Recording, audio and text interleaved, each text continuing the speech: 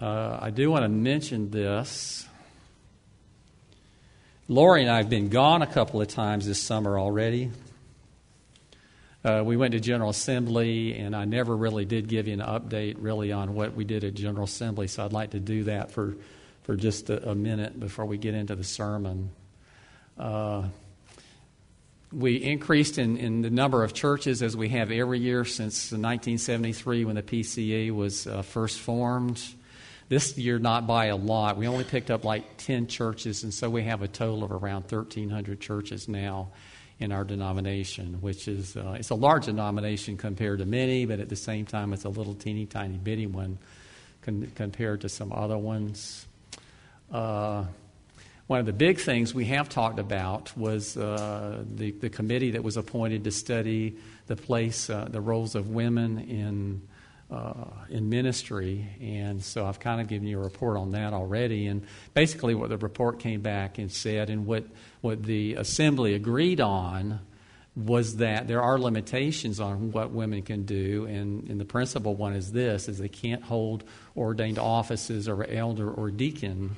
But other than that within those limitations, that they should be allowed to do anything and everything that God has gifted them to do, and that really the church needs to use their giftedness to the utmost. And so that really was the big thing. All the budgets were approved for all the different, all the agencies are doing great. All the committees of the PCA doing great. Covenant College is continuing to grow. Covenant seminaries continue to grow. MTW is sending out more missionaries. We have, I think, around 600 foreign missionaries now that are on the field in places all around the world. So if you'd like more details about those things, then if you want to talk with me about it later, then I have the report in my office. Okay. We are in 1 Timothy chapter 3, where we started 2 weeks ago to study the instructions that Paul gives to Timothy in regard to the appointment of elders in all of the churches. We're told in Acts chapter 14 that Paul went and he appointed elders in all of the churches. And so we understand this, that elder, or it can also be called presbyter or overseer. They're all the same office. And Scripture teaches us that there are particular qualifications for men that would hold this office. Okay? And we started working on these qualifications a couple of weeks ago. So I'm going to go back and start with verse 1 in chapter 3. So, trustworthy statement: if anyone aspires to the office of overseer, it is a fine work he desires to do. So it's a good thing for men to seek this office. It's a desirable thing for men to seek this office. An overseer, then, must be above reproach, the husband of one wife, temperate, prudent, respectable, hospitable, able to teach, not addicted to wine or pugnacious, but gentle, uncontentious, free from the love of money. And that's where we ended last week, so we'll be picking up with verse 4. He must be one who manages his own household well, keeping his children under control with all dignity. But if a man does not know how to manage his own household, how will he take care of the church of God? And not a new convert, lest he become conceited and fall into the condemnation incurred by the devil.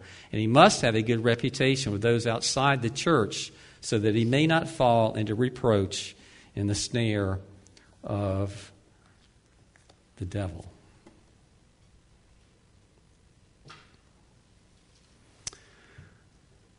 So verse 4. He must be one who manages his household well. I would say that probably is one of the highest callings that a man is ever called to do. There are different ways of looking at it, and I think very often people look at it wrongly. What it says here is that he manages or he leads. I would say probably lead might be a better word to use here, that he leads his family and he does it well. That what people see in public begins in private. In other words, we understand this, that people are not going to be one way in one context and totally different absolutely in another context. In other words, not one way at home and totally absolutely different out in public, even though people may tend to do those things.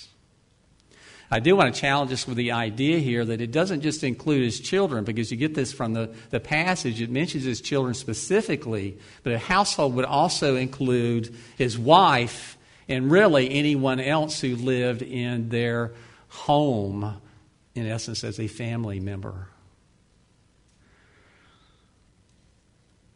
Lori and the kids used to love that movie, The Sound of Music.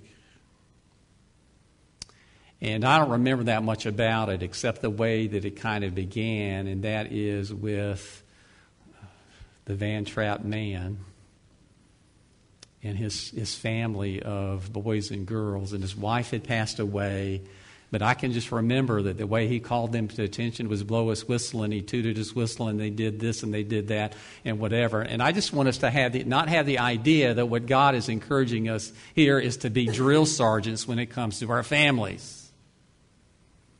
Sometimes I think that men have mistakenly understood that to be kind of their role in the household. But the kind of leadership we're talking about here is Christian leadership, and Christian leadership is done through example.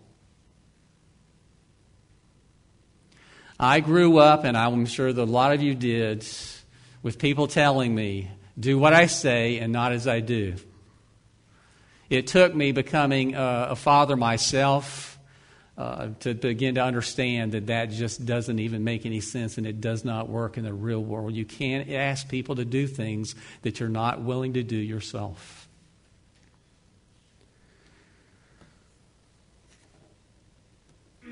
So fathers, husbands, they lead by example. And what we're talking about here is a godly example. Now, I do want to say this. This is important for us to understand. The thing that's called for here is not perfection. It's not absolute perfection. In other words, we're not to be looking for men who have no chinks in their armor and no imperfections or anything like that, because we know if we're looking for those guys, we're not going to find them. They don't exist. But we are talking about situations where you can actually see manifestations of a godly leading of the household.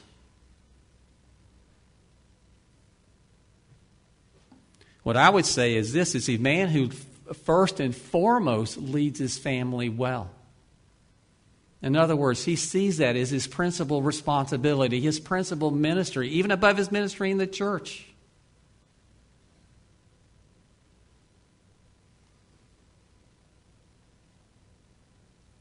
Now, anyone that's had children knows it's not a small task to teach them discipline. Some of you still have your little kids and you're still dealing with the same sins that you were 2 or 3 or 4 or 5 years ago. Let me just tell you this. You're probably going to be dealing with the same sins when they're 18, maybe 20, maybe 30. We spent a lot of time with Lindsay and Justin over the last few months. And it's amazing, how they both repeatedly have to ask Luke not to do this, have to ask Sarah not to do that. And it's a daily thing. Sometimes it's an hourly thing. Discipline's not easy, but it's an absolute necessity.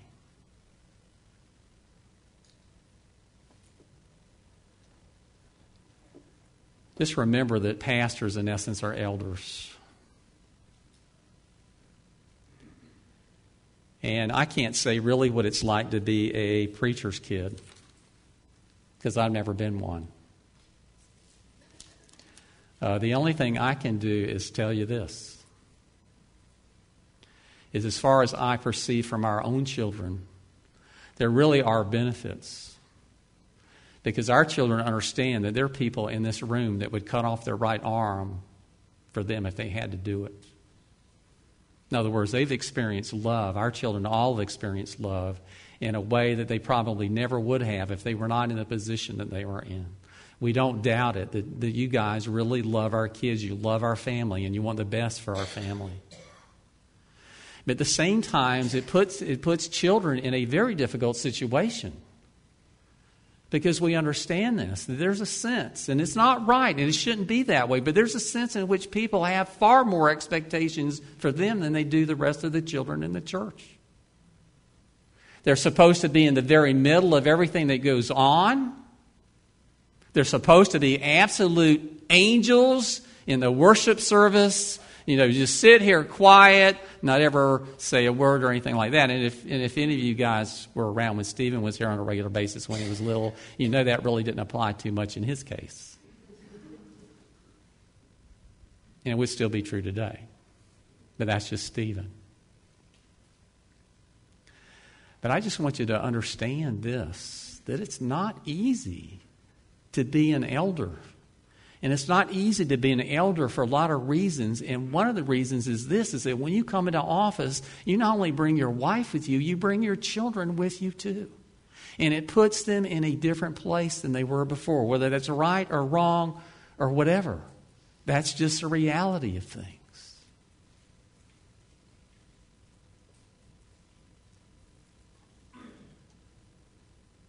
We looked at Titus chapter 1, verse 6.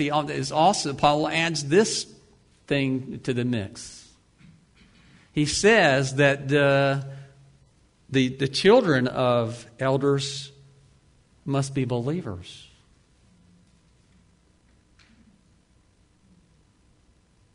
Now, how can we apply that to a 1-year-old?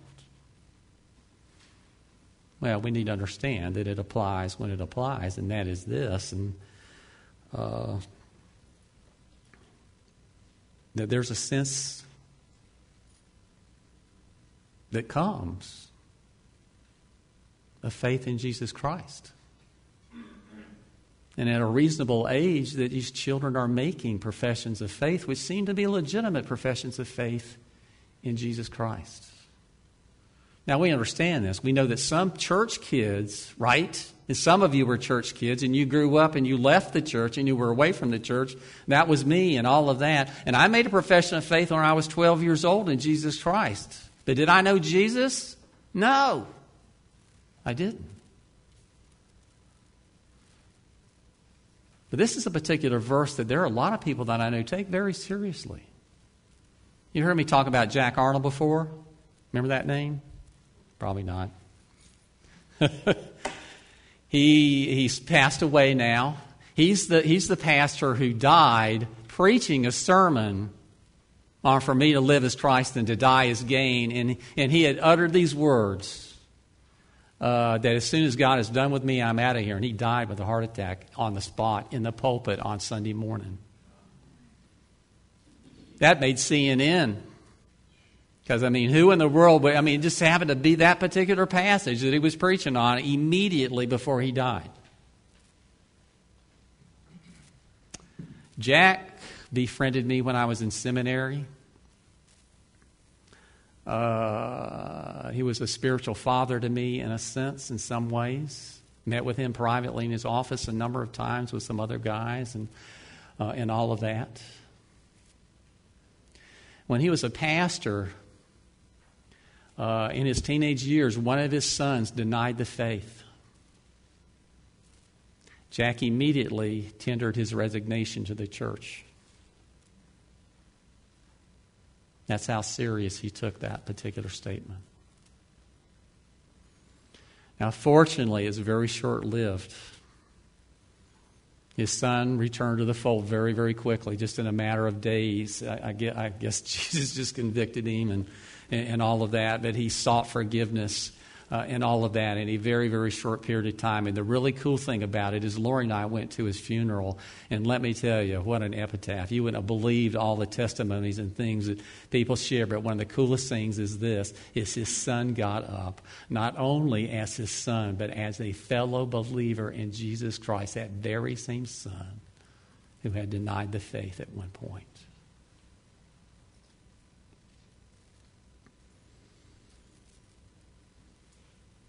If he does not know how to lead or manage his household, how will he care for the church of God? I mean, that's just reasonable, logical, practical sense. Do you think it would be a good idea to have someone manage your money that can't manage their own money?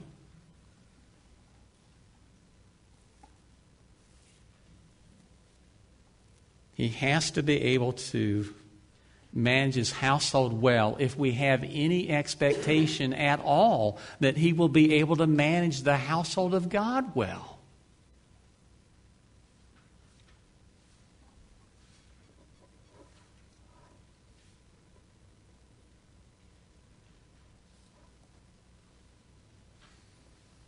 As far as wives go, I just want to say some things too, because we've talked so much about women being submissive and submitting and all of that over these weeks. And that's part of the picture here too, because we're told, the Scripture tells us that wives are supposed to be in submission to their husbands. It's not a place that any of us enjoys being. It's a place that we all basically want to revolt from, typically, because we don't like people to have authority and power over us. And what about the culture we're in today? They would look upon something like that in a very, very negative kind of way, as trying to hold women down and not letting women fulfill their dreams and, do this, that, or the other that they're even more capable of doing than men are, and those kinds of things.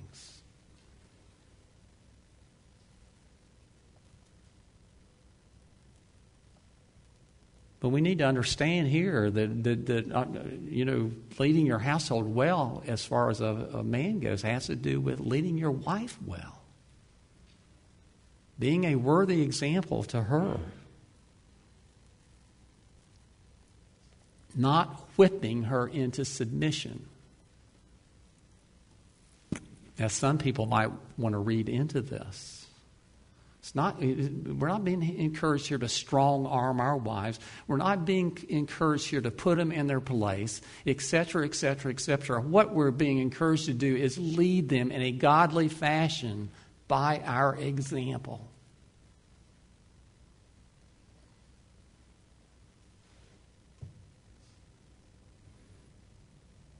Just as Christ loves us without conditions, guys, our wives need to understand that we love them without conditions too. Don't love you today because you're doing what I want you to do. Don't love you today more because you really made me feel good. Like Tim Keller was talking about on Wednesday night. It's I love you, wife, because I love you, wife. Period.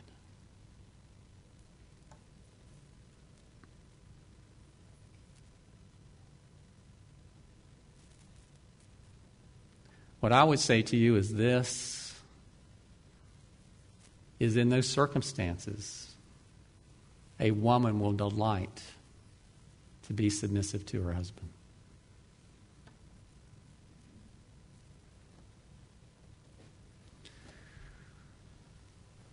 Not one, this is verse 6, not one newly converted, in order that he may not become puffed up or prideful and fall into the judgment of the devil.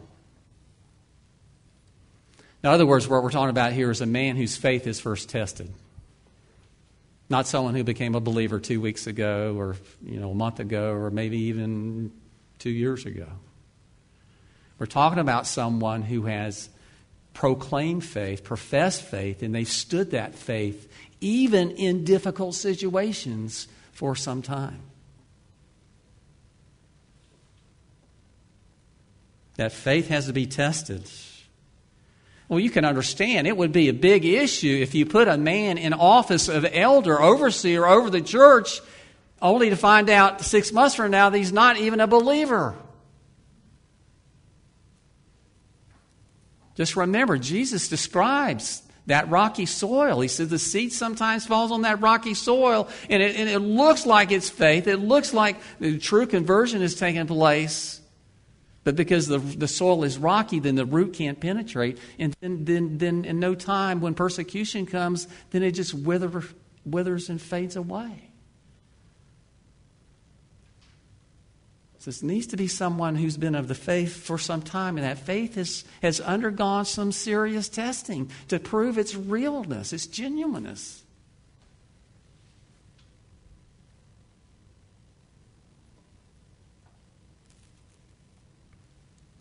Let me just tell you, that's all but the course that I took.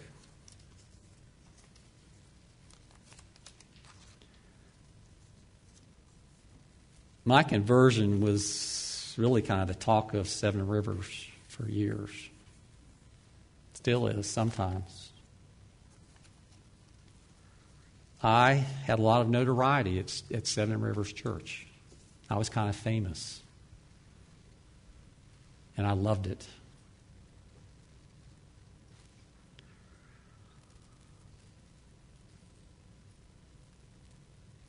I was teaching Bible study when I had only been a believer for just a few months, and I'm talking about 2 or 3 months. I was leading a Bible study group. I became a deacon within about 1 year of my conversion, and I was an elder within about 2 years of my conversion. Now, let me tell you something. That is a formula for disaster. It never should have happened. Seriously. Because my faith had not been tested.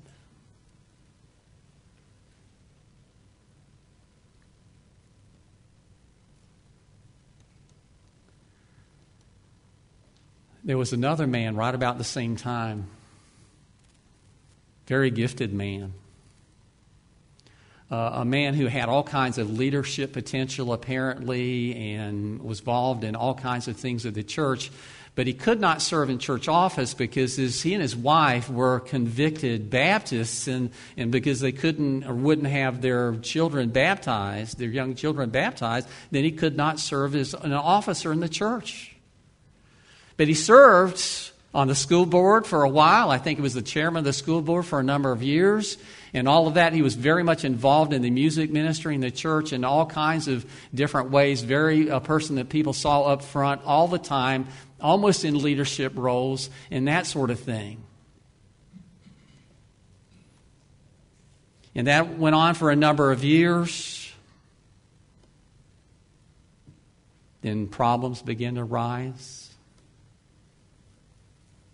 And he fell away from the faith.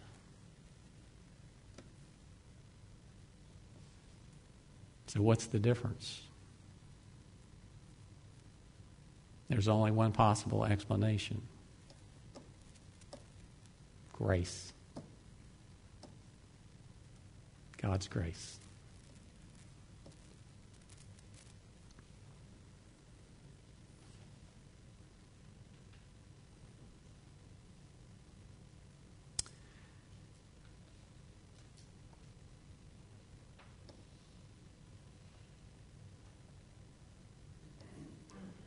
What drove me, do you think, in those early years?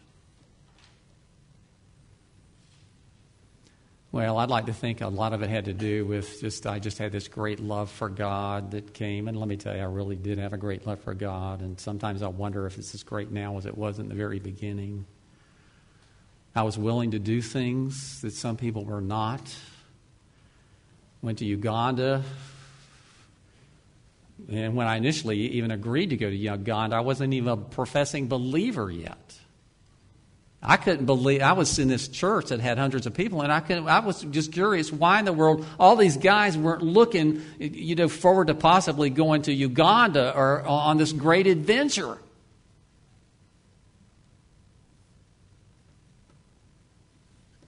But it wound up being Lori and I, and there were 2 other people that went, a man and his wife, we went.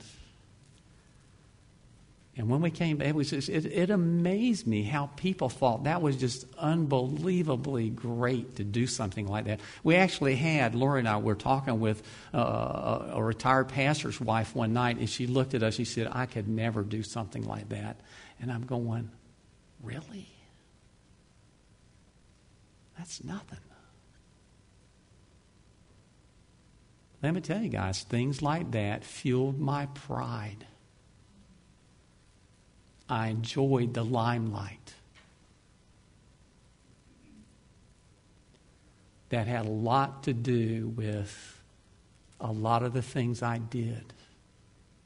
I like the attention. I like to be well thought of.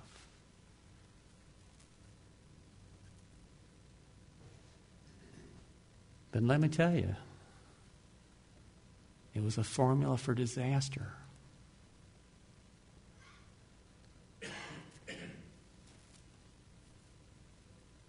He must have a good testimony or reputation outside the church in order that he will not fall into disgrace and the snare of the devil.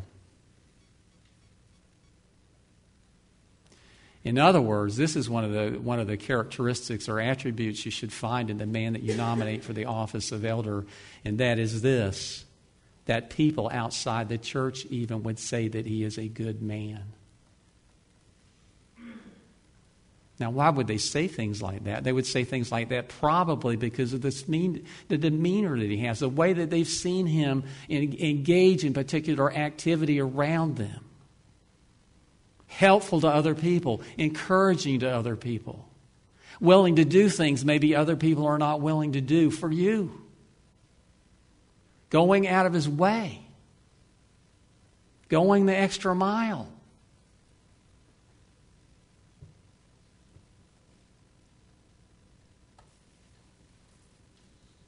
I was having a conversation with a man one day that, I used to work for Florida Power, and so a lot of the people I knew, came in contact with, were people that worked at Florida Power, at the nuclear plant. And I was talking with a guy one day and trying to witness to him. I was inviting him to church, and what he said to me is he was referring to another man that worked at Florida Power in the nuclear plant, that also went to Seven Rivers.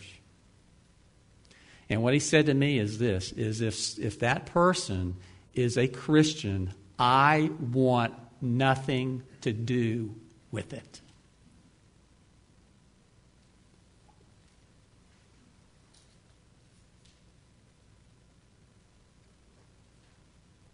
I can tell you honestly, that was my first thought when this whole thing began to unfold with me.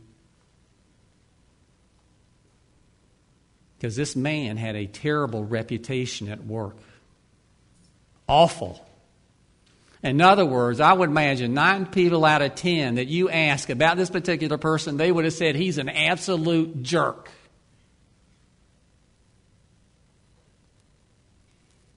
And he was.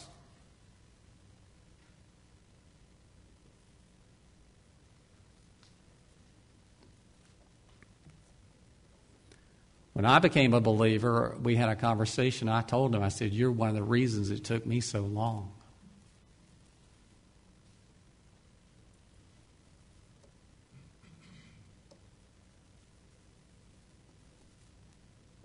That's how bad his reputation was.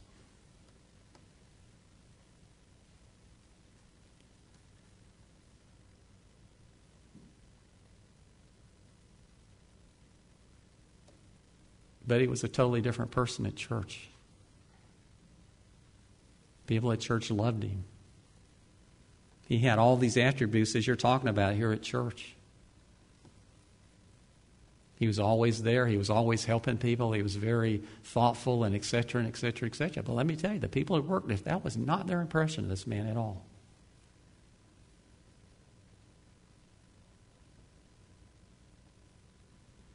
Eventually became an elder in the church.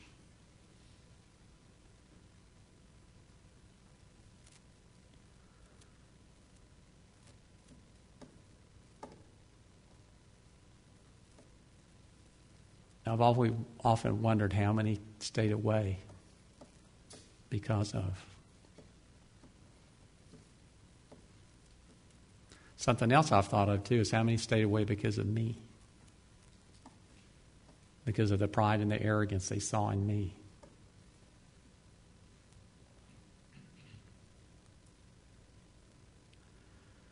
What would your neighbors say about you? Seriously. Do they even know your name?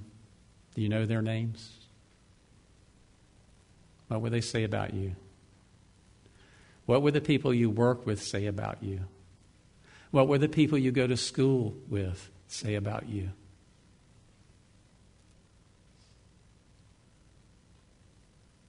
Are you the same person here and a different person out there?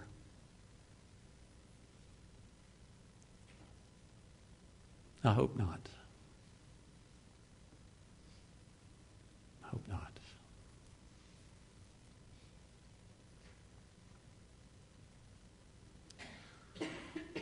The devil has his ways, described here as traps,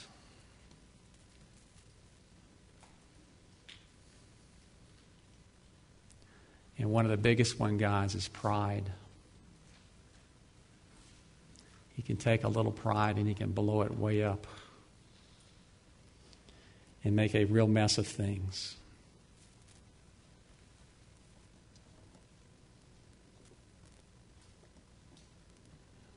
Sin.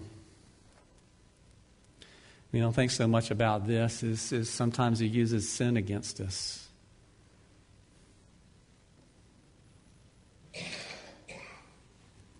Harshness.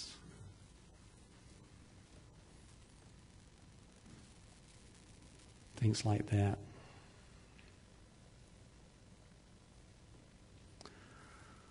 He wants to destroy you because he wants to destroy the church of Jesus Christ. He hates it. He furies against it with every breath he takes.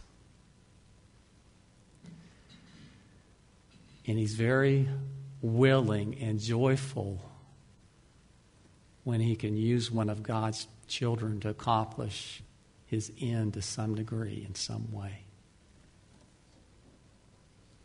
That's got to be the greatest victory that he ever experiences.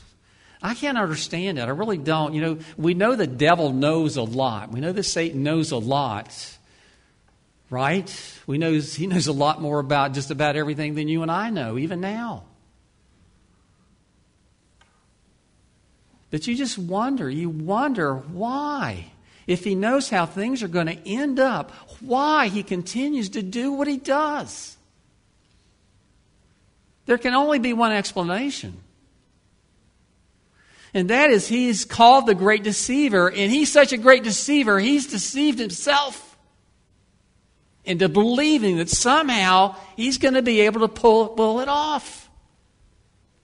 That somehow he's going to be able to push God off the throne.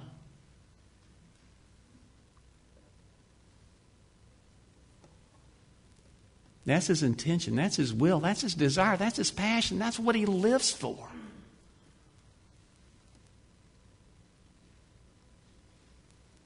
Don't think for 1 minute that he won't use God's people, if he possibly can, to make that happen.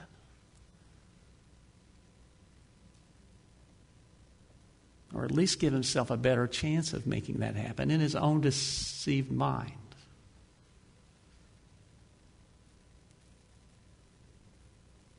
I don't think we think about the devil very much. We don't talk about the devil very much here.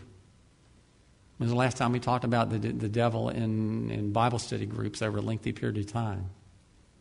His name gets mentioned every now and then, just very rarely and kind of on the side. We need to understand he is the greatest adversary of God. And he will do anything and everything he can to get the upper hand. And that means he will do anything and everything with you he possibly can do. And he would love to do that. But he may be the strong man. Oh, we got a much stronger man. Right? You need to understand this. One of my seminary professors used to say this all the time. You need to know this. That is that God could squish Satan like a grape at any moment. He is nothing to him. He's no threat to him at all. He's not this all-powerful being that has any chance of overcoming God at all. And the truth is this, is he will never overcome us either. But only for one reason. And that's because we are Jesus Christ.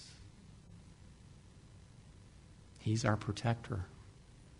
And he protects us from a lot of things, and one of those is the evil one.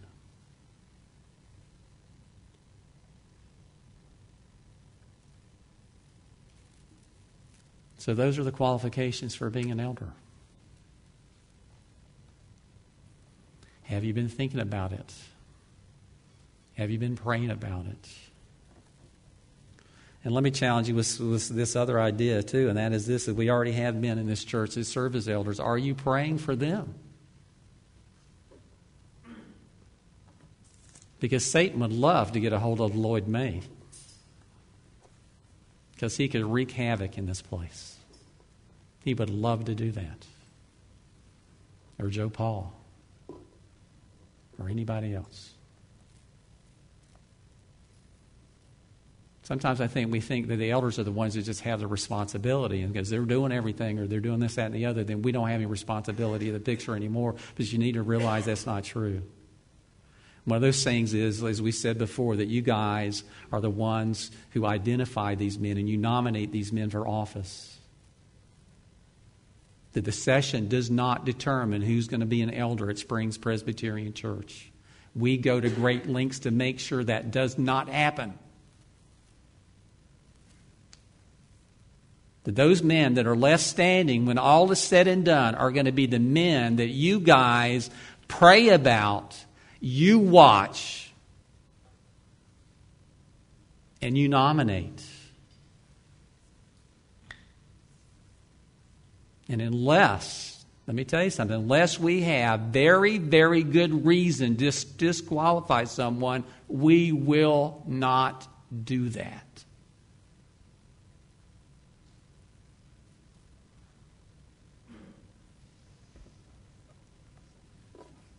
So those forms will be available for the whole month of August. And let me just say this. You need to think about it. You need to pray about it. Don't procrastinate too much. This happens every single time because we say this every time. The last day that we're going to accept nominations is the last day of August. And lo and behold, someone will come in the second week of September and give me a nomination form. After training's even started. So just hear me very clearly. We will take them for the whole month of August, but we will not take them after. Okay? So think about it. Pray about it. Don't rush. I'm not saying to rush. Don't rush out there right now and do it. You need to think about it, pray about it, and all of that. But that'll be going on through the month of August. Okay? Next Sunday, you guys are going to have a great treat. I'm not going to be here. Lauren and I have been away, but we've been working. We were working in North Carolina when we went to General Assembly, and when we went with Justin and Lindsay down to the Keys, we were working the whole week. And so we came back here not feeling refreshed or rejuvenated or anything like that. I don't know if you guys have seen it in me, but I am just whooped. And so we're taking about 10 days off to just do some fun stuff we want to do and that kind of thing. But Edge is going to preach for you guys next Sunday. So it's first time in the pulpit, so be praying for Edge this week. And we're looking forward to hearing that.